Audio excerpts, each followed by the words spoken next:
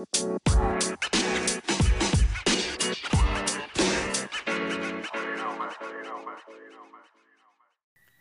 good morning, Redeemer family and friends.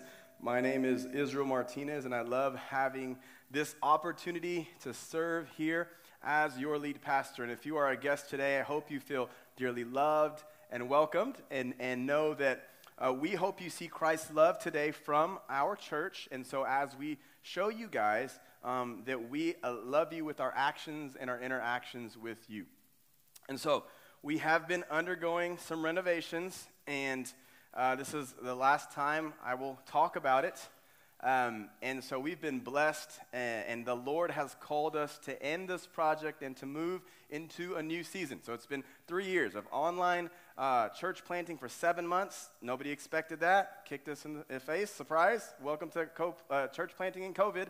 And then 2 years of starting services in the middle of COVID, and the Lord, I think, calling us to be faithful in that. And he's brought us to this place where we have really faithful, committed people. And he has brought us to what we are calling to this season of being all in the journey. And so we're saying that this means to live in the bold faith, like actual bold faith, to the journey that the Lord has called us to as Redeemer Church Irving. And so we've been fasting and praying every Friday for 4 Fridays, a whole month.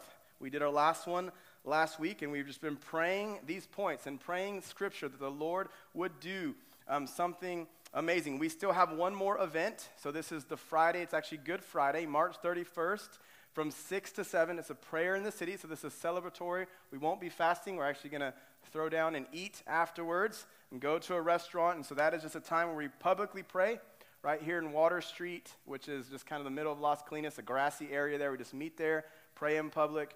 We sing a little chorus of a song. We prayer walk. We just go around, and then we eat at a local restaurant. And so come to that. Please come, and that will culminate this season of praying. And so we're asking people to do that in this season. We're asking people to give above and beyond our normal giving. We need to raise $50K as doing this project, which we know our board and everyone has said, let's go for it. This is what we were called to do, but that's cut into our reserves. And so we're encouraged to raise $50K. And then our final point this week, which we're going to focus on, is inviting neighbors, friends, and family, and even strangers.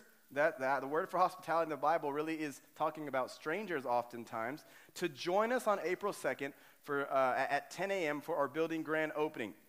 So disciple groups, you have one more week this week where we will reach our individual neighborhoods. This last month, Christian has led us, and we have hit up all these neighborhoods, and I promise you the nations are there.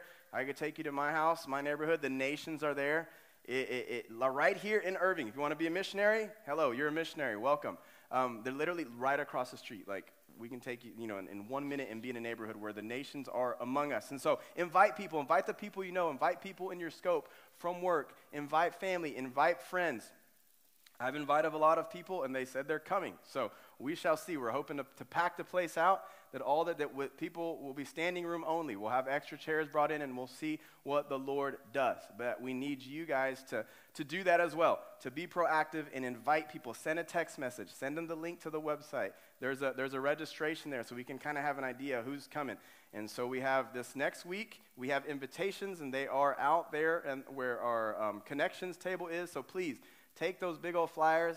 There's black ones. There's colored ones. Thank you, Anna, for designing those, and Brian for printing them. And we've been passing those out. We're going to pass them out to anybody, to whoever you want at Chick-fil-A. Just have them in your car. Pass them to people. And so, again, we encourage you to really focus this week. As we have looked the last 2 weeks, Jesus has said, come and see. And so what we're saying, it's not about just coming to church, but it is about coming to church. This is the main thing historically that people have done, is gathered on Sunday, on the Lord's Day. Why? That's the day Jesus resurrected. Why is it important? Because it's the foundation where you should hear the gospel taught, hopefully, not just a good lesson on to be a good person, but that we're teaching the Bible, and you hear elder or pastor teaching, and then you take that, and that catalyzes your week. All other churchy things are good, but our generation doesn't remember to gather like every week. It should just be normal. You shouldn't even think about it. It should just be, now things happen, yes, But I really think if we would just start there, it's what the scriptures say in Acts 2:42, that they were devoted to the apostles' teaching. And that's what I promise to do, and any good pastor should be devoted to teaching what the apostles taught, which is God's word. And so that is why Sunday is so important. We remember what Christ did, and it catalyzes us for the rest of our week and the rest of our year.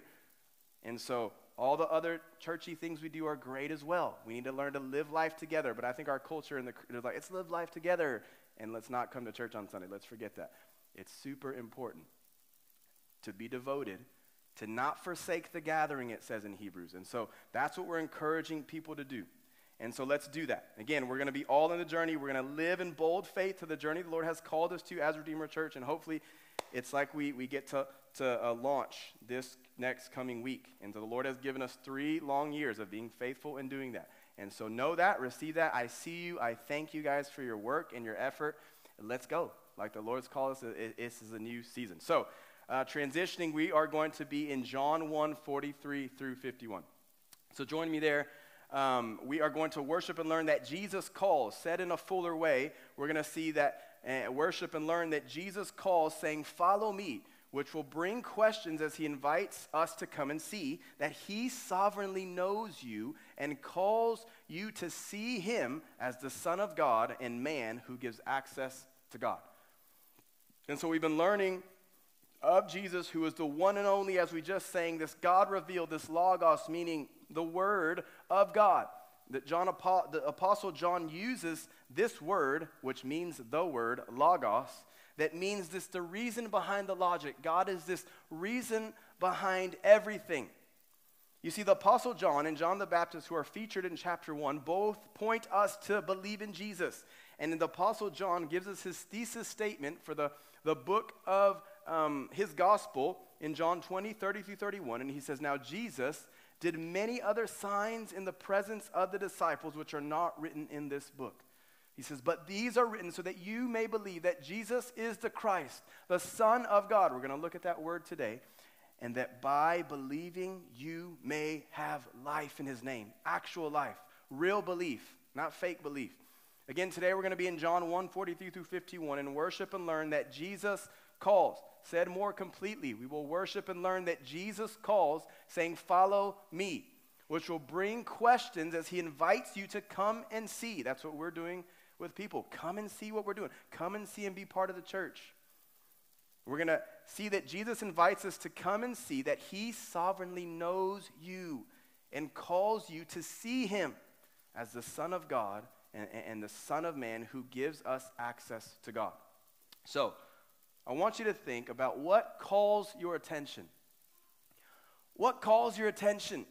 What wakes you up in the morning? What drives you to live and work and do what you do? Maybe it's something fun. Me and my son, I'm going to be coach after here, and I'm going to get to play baseball, and we're amped. We're going to go play some little kids' baseball, and I'm excited. That amps me up. Maybe it's something fun like that. Maybe it's a vacation or a trip. Maybe you can't wait to take that thing. What wakes you up? What gets you going like, man? Maybe it's a person. Maybe a person has your heart, and they wake you up, and you're in love, or you're infatuated. You think you're in love. Maybe you're a warrior, and wars, and rumors of wars, and earthquakes. Or even a few weeks ago, the tornadoes. Maybe that ruffles your feathers and gets your attention. Like, oh man, the end is coming. I don't know. Everything scares me. I'm nervous. I talk fast. I don't know what to do. Maybe that's you. I don't know. What calls to you? What calls out to you? What lures you in to look? To be like, to take a peek, to listen, to see, to smell, to pay attention. What calls to your heart and soul? Maybe nothing calls you. Maybe you're like Eeyore and you don't care about anything. Old Winnie the Pooh reference, anybody? Maybe you don't care and you're apathetic and everything's pointless. Or you think life is too difficult and too hard. Maybe there's too much pain or suffering or struggle. May it be physical or mental. Again, what calls for your attention? Let's read in our text today, John 1:43-51, and allow the scriptures to call our attention today. Read with me in John 1, 40 through 51. If you have your Bible, turn on your device. Get your eyes and ears in the text. We want to be people of the text. We want to be people of the apostles' teaching. Look at this. John 1, 43 through 51. It says, the next day, after Jesus had just called, remember, Simon, Peter, and Andrew, they were called. Now we see this. The next day, in verse 43, Jesus decided to go to Galilee. That's where he was kind of from. And he found Philip and said to him, follow me. Now Philip was from Bethsaida. This is another city we think was in the northern region of Galilee. It says, the city of Andrew and Peter. Those were the ones who just got called before. So he's connecting the two. Verse 45 says, and Philip found Nathanael and said to him, we have found him of whom Moses in the law and also the prophets wrote, Jesus of Nazareth, the son of Joseph. And then Nathanael said to him, can anything good come out of Nazareth? And Philip said to him, come and see. And Jesus saw Nathanael coming toward him and said to him, behold, an Israelite indeed, in whom there is no deceit. And Nathanael said to him, how do you know me? And Jesus answered him, before Philip called you, when you were under the fig tree, I saw you. And Nathanael answered him, Rabbi, you are the Son of God. You are the King of Israel. And Jesus answered him, because I said to you, I saw you under a fig tree, do you believe? You will see greater things than these. And he said to him, truly, truly, I say to you, you will see heaven opened and the angels of God ascending and descending on the Son of Man. And so again today, we're going to worship and learn from John 1, 42 through 51 that Jesus calls. That he actually calls even today. And said more completely, we're going to learn and worship that Jesus calls saying, follow me. Which brings questions as he invites us to come and see. To come and see what? That he sovereignly knows you. He sovereignly knows you and calls you to what? To see him as he really is, as the Son of God and the Son of Man who actually give us access to God.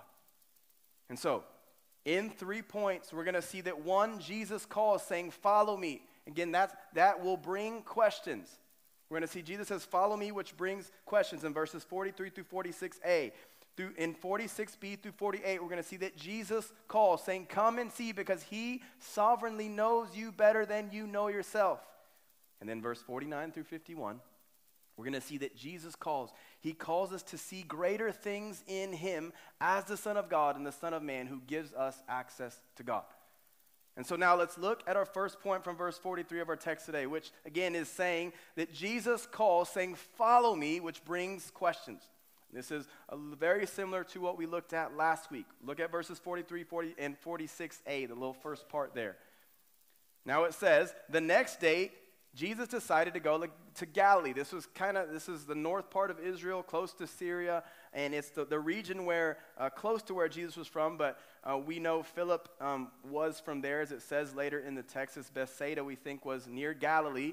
And it says he, Jesus, look at this word found, it's going to say it 3 times, found Philip. Did Philip find Jesus? No. Jesus found Philip. God is sovereign. And he found Philip and said to him what? We're going to sing this later today. Follow me. Don't half-heartedly follow me. Don't follow somebody else. He's saying, I should call your attention. I should grab your heart. Follow me. He's given them that initial invitation. Jesus calls his disciples. Remember, this is different from how other disciples would ask to follow a rabbi. There were many teachers back in the day, and usually, the common practice was for people to go to the rabbi and say, can I follow you? Can I follow you? You're so cool. And Jesus actually called people to follow him. So verse 44 continues saying, now Philip was from Bethsaida. This was from that region there in Galilee. Scholars aren't exactly sure where it was, but we think it was around Galilee. I'm not a scholar, but that's where scholars think it is. And so the city of Andrew and Peter. So those are the ones who were just called, okay? And so this is a connection to the text right above. John is saying, hey, this is similar. It's some new disciples, but it's similar. The heart of it is similar. Now we see these other disciples. Verse 45 now says, Philip found Nathanael. So these were guys that were known as the apostles. Peter and Andrew were brothers, and then these guys were friends. We don't know the full relationship, but he said Philip and Nathanael, we don't know much about them in the Bible. They're mentioned here. They're mentioned by name in the list of the apostles, and we don't know much about them. There's a few other spots when Philip is talked about. But we know they were the guys, they were part of the 12. They weren't as famous as the 12. They had their role, and they knew their role. And some of us will be John. Some of us will be Peter. Some of us will be in that inner circle. Some of us will be Nathaniel or Thaddeus, Bartholomew. Like, who's that guy? That name, I don't like that name. Like, no one wants to be Thaddeus or Bartholomew. Sorry if that's your name. It's not the coolest name in the world. But some of us, we have different roles in the body of Christ. I never liked my name, by the way, but now I appreciate it. Thank you, Dad and Mom. Israel. And so we see in verse 45 again that Philip found this Nathanael and said to him what? He said, we have found him of whom Moses in the law and also the prophets wrote. Jesus of Nazareth. They say, we have found him. Jesus said that Jesus found Philip, and now Philip is being inclusive. He's like, I see him, and he's saying, we, Philip, together, we have found him. He says, we have found him of whom Moses was the prophet of Israel. He says, who Moses in the law and also all the other prophets wrote. This Jesus of Nazareth. Now, Nazareth was a small town. It's still kicking, we think. It's about 60 or 80,000 people. But back then, it was a relatively small town. And it's southwest of the Sea of Galilee, so in a similar region. Jesus is kind of from that region. And then Philip identifies him as the son of Joseph. Because why? He's seeing his humanity. He doesn't know about the virgin birth, but he says, so it's kind of true. Joseph was Philip's stepdad because Jesus was born of a virgin. He was born of the Father. And so it's true, but it's not completely true because Jesus was the Son of God. So look, in Deuteronomy 18:18, speaking of Moses, it says, I will raise up for them a prophet like you from among their brothers, and I will put my words, the Father says, in his mouth, and he shall speak to them all that I command. Jesus in Deuteronomy. Then verse 46a, Nathanael said to him, man, can anything good come out of Nazareth? Can anything good come out of Irving? Can anything good come out of wherever you're from? You see, Nathanael didn't believe Jesus' call initially. And he questioned his friend Philip. He questions Philip's call, which echoes Jesus' call. Nathanael could not behold the Lamb, so this brought about questions and doubts in him. And the call to follow Jesus will more than likely do the same for you. Because Jesus tells us to count the cost of following him. Salvation is free and easy for us, but was costly for Jesus as he took on the sin of the world, absorbing God's wrath on the cross.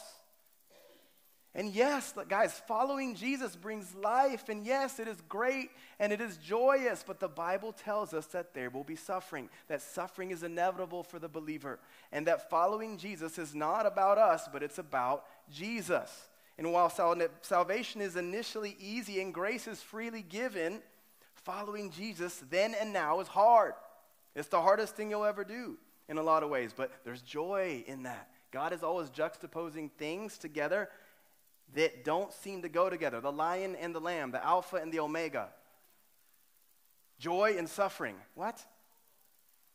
It's like dancing with tears. And so we are called to follow Jesus correctly. Remember the words in Matthew 16:24 through 27. We'll sing this later. Again, this is what Jesus is saying disciples will look like and act like and think like. It shows us what his calling will require of us if we truly are called believers that follow Jesus. Matthew 16:24 through 27 says, and Jesus told his disciples, if anyone would come after me, let him deny himself, not self-actualize, not become a better version of you, whatever you think that is, smarter, thinner, faster, more money. He says, no, we're supposed to deny ourselves. Doesn't mean you be a bum and be lazy. That's not what it's saying, right? What is he saying? The things that you're gifted in, to deny those things, that those things are not idols. He says, we would take up our cross and follow him.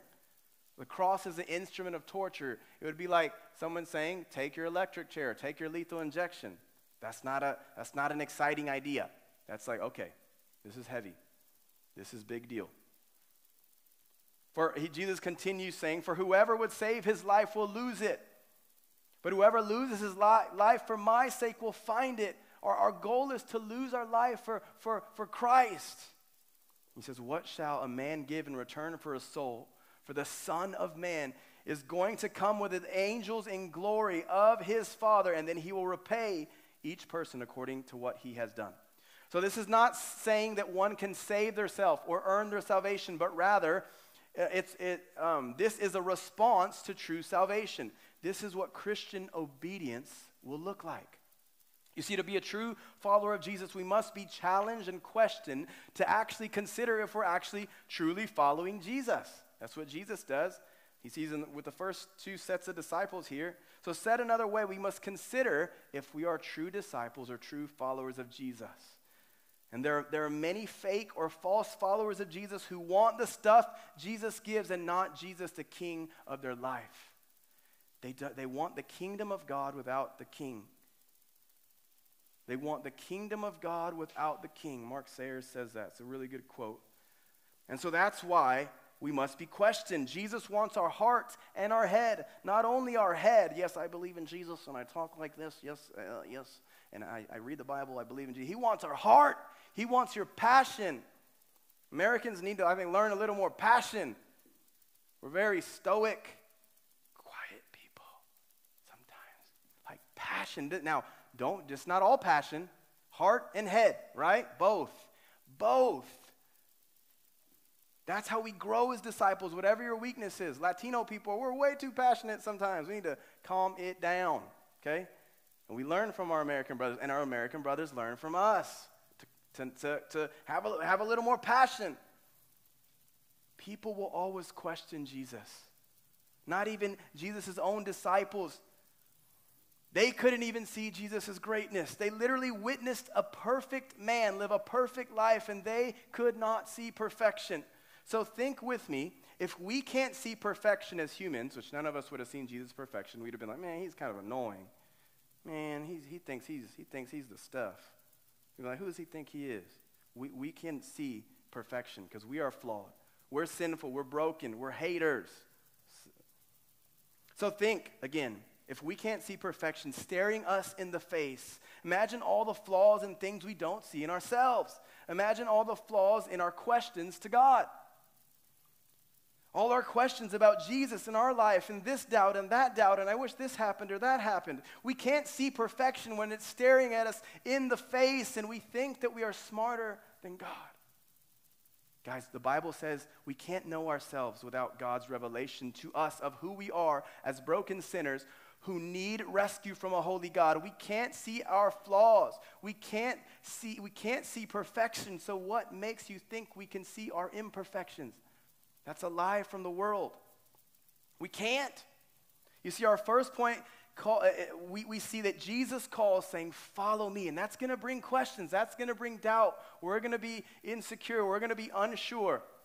But that leads us to our second point. Let's look at our second point from verse 46b through 48 of our text today, where we see Jesus calls saying, come and see, because he sovereignly knows you better than you know yourself.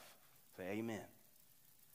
Today, we lack this ability to discern our personality. You can't do it. Or how we come across to other people. We call this self-awareness today, right? As self-aware as you think you are, and I think I am, we lack so much. We are so unaware of our quirks, our attitudes, and how we come across to other people sometimes. And that's why we need God to know us. You see, we need God to humble us, and that is why we need God's church. We need each other to keep us accountable, to grow and work on the issues we have. Listen to the Apostle Paul in 1 Corinthians 5:11-12 on church accountability. He says in verse 11, of those claiming to be believers, but I am writing to you not to associate with anyone who bears the name of brother or believer if he is guilty of sexual immorality or greed, or is an idolater, a reviler, a drunkard, a swindler, not even to eat with such a one. For what have I to do with judging outsiders, Paul says. I'm not supposed to judge the world. He said, it is those inside the church whom you are to judge. What? I thought we weren't supposed to judge in church. No, that's wrong. God judges those on the outside, and Paul says, purge the evil person from among you. But that's not loving. Yes, it is. Listen to Jesus. I'll read some words from Jesus in a second. You see, true disciples and true leaders will want to grow and not just sit on their duff. True disciples and true leaders will keep other believers lovingly but seriously accountable. We as believers, we don't judge in hypocrisy, okay? That's what Jesus is saying. You see, hypocrisy lacks confession. Hypocrisy doesn't mean, oh man, I sinned. Now, since I sinned, I just give up. Oh, I'm a hypocrite if I tell that person to stop doing evil. No, that's being real. That's confessing. Hypocrisy is sinning and then putting on a mask. That's the old Greco-Roman word, and saying, you can do it too. It's okay. That's hypocrisy. But humanity is going to mess up. But hypocrisy lacks confession, okay? When you sin and mess up, you can still tell someone, hey, don't do the same dummy thing that I did, right? It's what we do as parents all the time to our kids, our whole life. We're not being hypocrites because we made mistakes when we were younger. No, we're saying we love you. Don't do the same thing. Again, hypocrisy lacks confession. We all sin, but we all can also call other believers to godly standards. It's our job as believers. Paul said, now listen to Jesus in Matthew 7, 1-5. Jesus says, judge not. That's where people go, oh, we can't judge. But listen what he says, that you be not judged. So don't judge wrongly or in hypocrisy. Don't be fake is what he's saying. He says, he continues, for with the judgment you pronounce, so he's saying, okay, you will be judged. So be careful when you judge, okay? And with the measure you use it will be measured to you. So be careful when you judge. But he says, why do you see the speck that is in your brother's eye? This is our problem, our heart.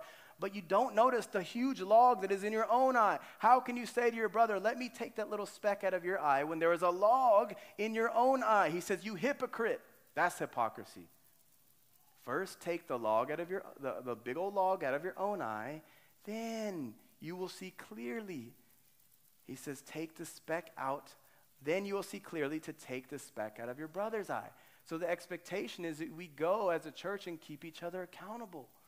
But we do it with the right heart, humbly. You see, without God, it's difficult to know oneself accurately. And we often think that we're right or better than we actually are. Again, it's called pride or this lack of self-awareness. And so we can judge believers the way Paul and Jesus called us to. True disciples and people that grow as leaders. And I would encourage you that all of you are leading somewhere, even kiddos. We must be ready to take criticism and encouragement. You don't just get one, you're amazing, you're awesome. And that's not true, right? Now you are that, but you also have flaws. We all do. That's why we need God's church to keep us accountable. And we don't like the church because we're like, I don't want them to know my business. Not me, nope. I'm not going to tell you nothing. It's the pride that wells up. And you don't have to tell every single sin that you've done, but you have a heart of confession and a heart of like, man, I want to be seen by other people in God's church. That's why we need the church. The church is, through the power of the Holy Spirit, what God has designed for believers to be a part of, to actually grow in true discipleship. We can't do it alone. You can't rely on your own self-discipline. You're going to fail. You need the Holy Spirit in God's church. Now, you can be a disciple who is proactive in your own discipleship. You should be. You need to be. And you should be learning on your own and by yourself through the Spirit. Yes. But you can't separate the Holy Spirit's work on you from the work of the church. That's demonic. God uses them to work together. And a lot of people are like, man, I don't need church, or I don't really go to church. It's not that important if I don't go be with the church. It's fine.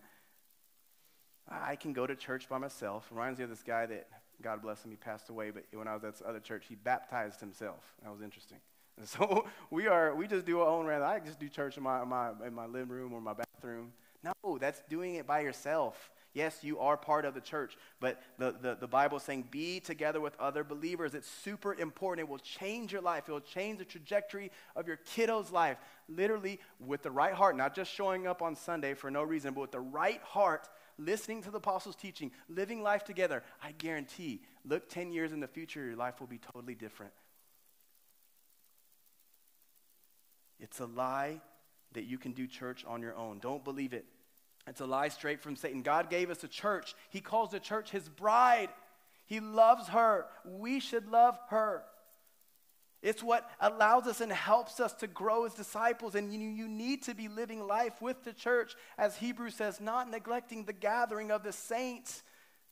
It says it for a reason. You see, we will always have questions when we're doing something hard. It's not always easy to come to church in the morning. But if you're a disciplined person, you won't even think about it. You just come, you serve, you make it part of who you are, and it will change your life. Jesus says his yoke is easy and his burden is light. And we see in the scriptures that following Jesus' commands should not be burdensome. It's joy. But as humans, we will struggle with our flesh until we die. As Paul said in Romans 7, this is a super apostle Paul. In Romans 7, 15 through 17, for what I don't understand my own actions, for I do not do what I want. This is Paul. But I do the very thing I hate. Now, if I do what I don't want, I agree with the law, that it is good. So now it is no longer I who do it, but sin that dwells within me. Now, don't think this is a cop-out to just be like, well, Paul, he can't defeat sin, so I can't either. I'm just going to dive in. No, it's not a free pass to keep sinning. That's a lie from Satan. Paul's words are just a reality that we are sinful and imperfect in the flesh. Only Jesus defeated sin. And through the Holy Spirit, we have the ability to defeat sin as well. Because in the chapter before, speaking of his own struggle with sin, Paul throws out this deep philosophical question, saying in Romans 6, 1 through 4, what shall we say then? Are we to continue in sin so that grace may abound? He's saying, man, if we keep sinning, we actually keep getting more grace. But he says, double no. We don't have that in English. We have a word that's close, but it's kind of a bad word. He says, no, by no means. How can we who died to sin still live in it? He says, do you not know that all of us who have been baptized into Jesus Christ were baptized into his death? We were buried, therefore, with him by baptism into death in order that in order that just as Jesus Christ was raised from the dead by the glory of the Father, we too, this is the hope for us guys, that we would walk in newness of life. Remember the theme of John, that we would have life. God wants us to be holy and walk in newness of life. And even in that struggle with the flesh that is real and constant, Paul says in 1 Corinthians 9, 26 through 27, I don't run aimlessly. I don't box as one just boxing the air. But I discipline my body, and I keep it under control. Paul says, I do that. Lest after preaching to others, I myself should be disqualified. We should all be disciplined like Paul. Paul is saying this is how you follow Jesus. And so we need God to know us and reveal more of our blind spots and our problems. And so look at our second point. It says Jesus calls. We see that Jesus calls, saying, come and see, because he sovereignly knows you better than you know yourself. Look at verses 46b through 48. They say, Philip said, come and see. Philip now echoes and he follows Jesus' saying in John 1:39, just right before this. And he's saying, come and see. Now Philip is mimicking Jesus. Literally, the words are following Jesus. Verse 47, Jesus saw Nathanael coming toward him and said to him, behold, Jesus is actually being encouraging. He says, behold, an Israelite. That was like a compliment. Man, you're a Hebrew of Hebrews. You're an Israelite. Indeed, in whom there is no deceit, Jesus says. You're a man of integrity. Verse 48, Nathanael said to him, man, how do you know me? He's caught off guard. Jesus answered him, before Philip called you, you were under the fig tree. I saw you. Philip was amazed by the knowledge of God.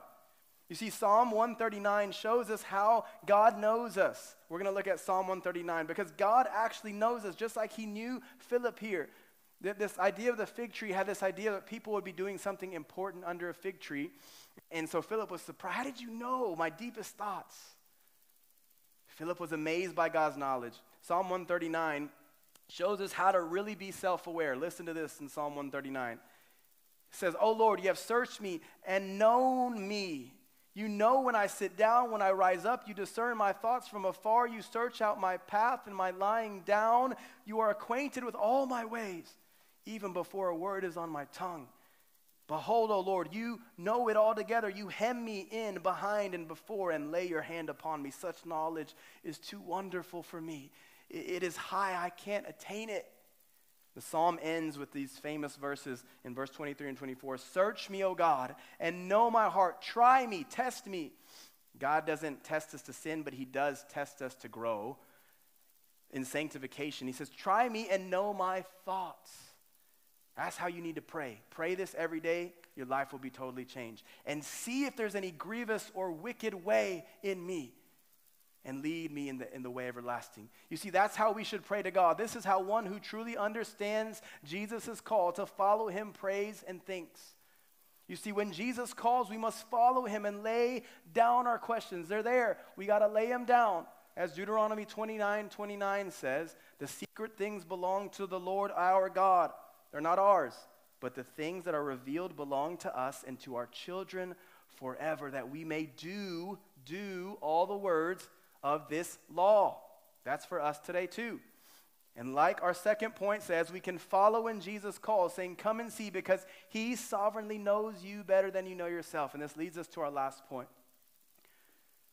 Verses 49 through 51, where we see that Jesus calls us to see greater things in him as the Son of God and the Son of Man who gives us access to God. Look at verses 49 through 51.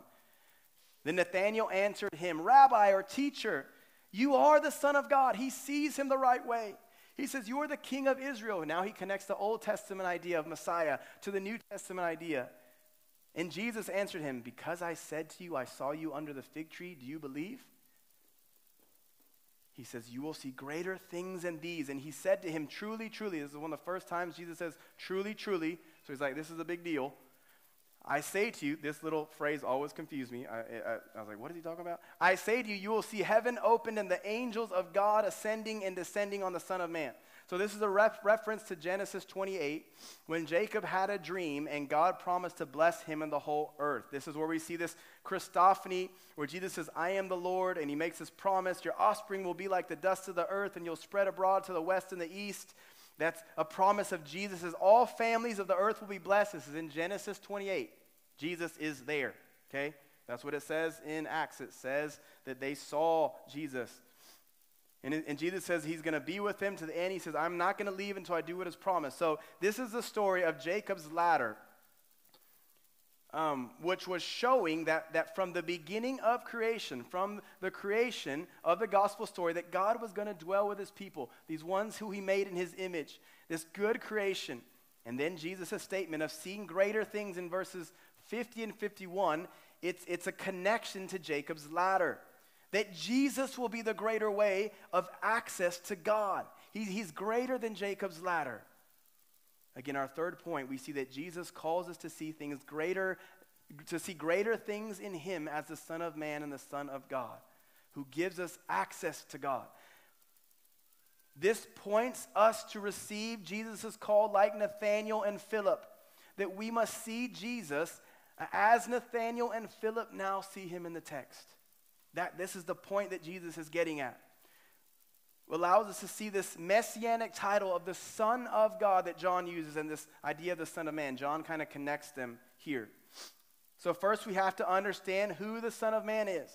Listen to what the Old Testament says about this in Daniel 7:13 through 14. He says, the Son of Man is given, the title is that he's been given dominion. Verse 13, it says, I saw in the night visions, this is the prophet Daniel, and behold, with the clouds of heaven there came one like a son of man. This is showing God's humanity. And he came to the Ancient of Days and was present before him, and to him was given dominion and glory and a kingdom that all peoples, nations, and languages should serve him. His dominion is an everlasting dominion which shall not pass away. If you haven't seen it, this is talking about Jesus. Jesus was the Son of Man. He was the Son of God. He was the true Messiah who we're supposed to worship. And we now see that knowing Jesus, this gives us greater access when Jesus calls to actually abide and live in the Spirit, to know the gospel story of the fall, redemption, the creation, the fall, the redemption, and the restoration that Christ brings. And so, guys, we have to respond. We must respond to Jesus and his call if we are truly following him. We must respond to call people to love God and people in humility to Jesus, who sovereignly invites us. He sovereignly knows you and invites us to come and see the Son of Man who gives us access to God. And so, we must then also invite others to come and see. We must copy Philip and Nathanael, who God sovereignly calls and then invites others to see him as the Son of Man, as the Son of God, as he truly is. And so we have this opportunity this next season, not just for these next coming Sundays, but for the next life of our church, to be in this season where we, like Philip, hear Jesus' call. And that might be inviting someone to your house, to a meal, to church on Sunday, to a disciple group, to one of our other parties or the other things that we do. I think it's that easy. Invite them to come. If you really believe it, you will bring people that will roll with you. That's how a church will grow. And so, use this next week to invite every person that you can. It's our grand opening, and we're excited, and so use the opportunity. Again, we have the invitations out there in the back, or just, if you want to be more natural, just send someone a text. Use this opportunity. God is calling us to call others like Philip did to come and see Jesus as he truly is. So take those invitations, pass them out, send invites, send texts, make calls to invite people, again, to our grand opening next week. And let's trust that Jesus calls people today to follow him. And just like he called the disciples back then to follow him. Let's pray. Dear Lord, we love you, we need you. Lord, you have called us to follow you. And so, Lord, allow us to do it, Lord. We are broken, fallen people who need your gospel. And so allow us now, Lord, to just respond singing about following you. Lord, teach us what it means more and more to follow you, not just, Lord, in our heads, but with our hearts, with passion, with discipline, with self-control, with all the beautiful ways you call us to know you.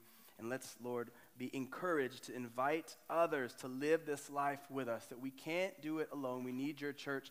Build this church, Lord, for your glory. In the name of the Father, the Son, and the Holy Spirit, we pray. Amen.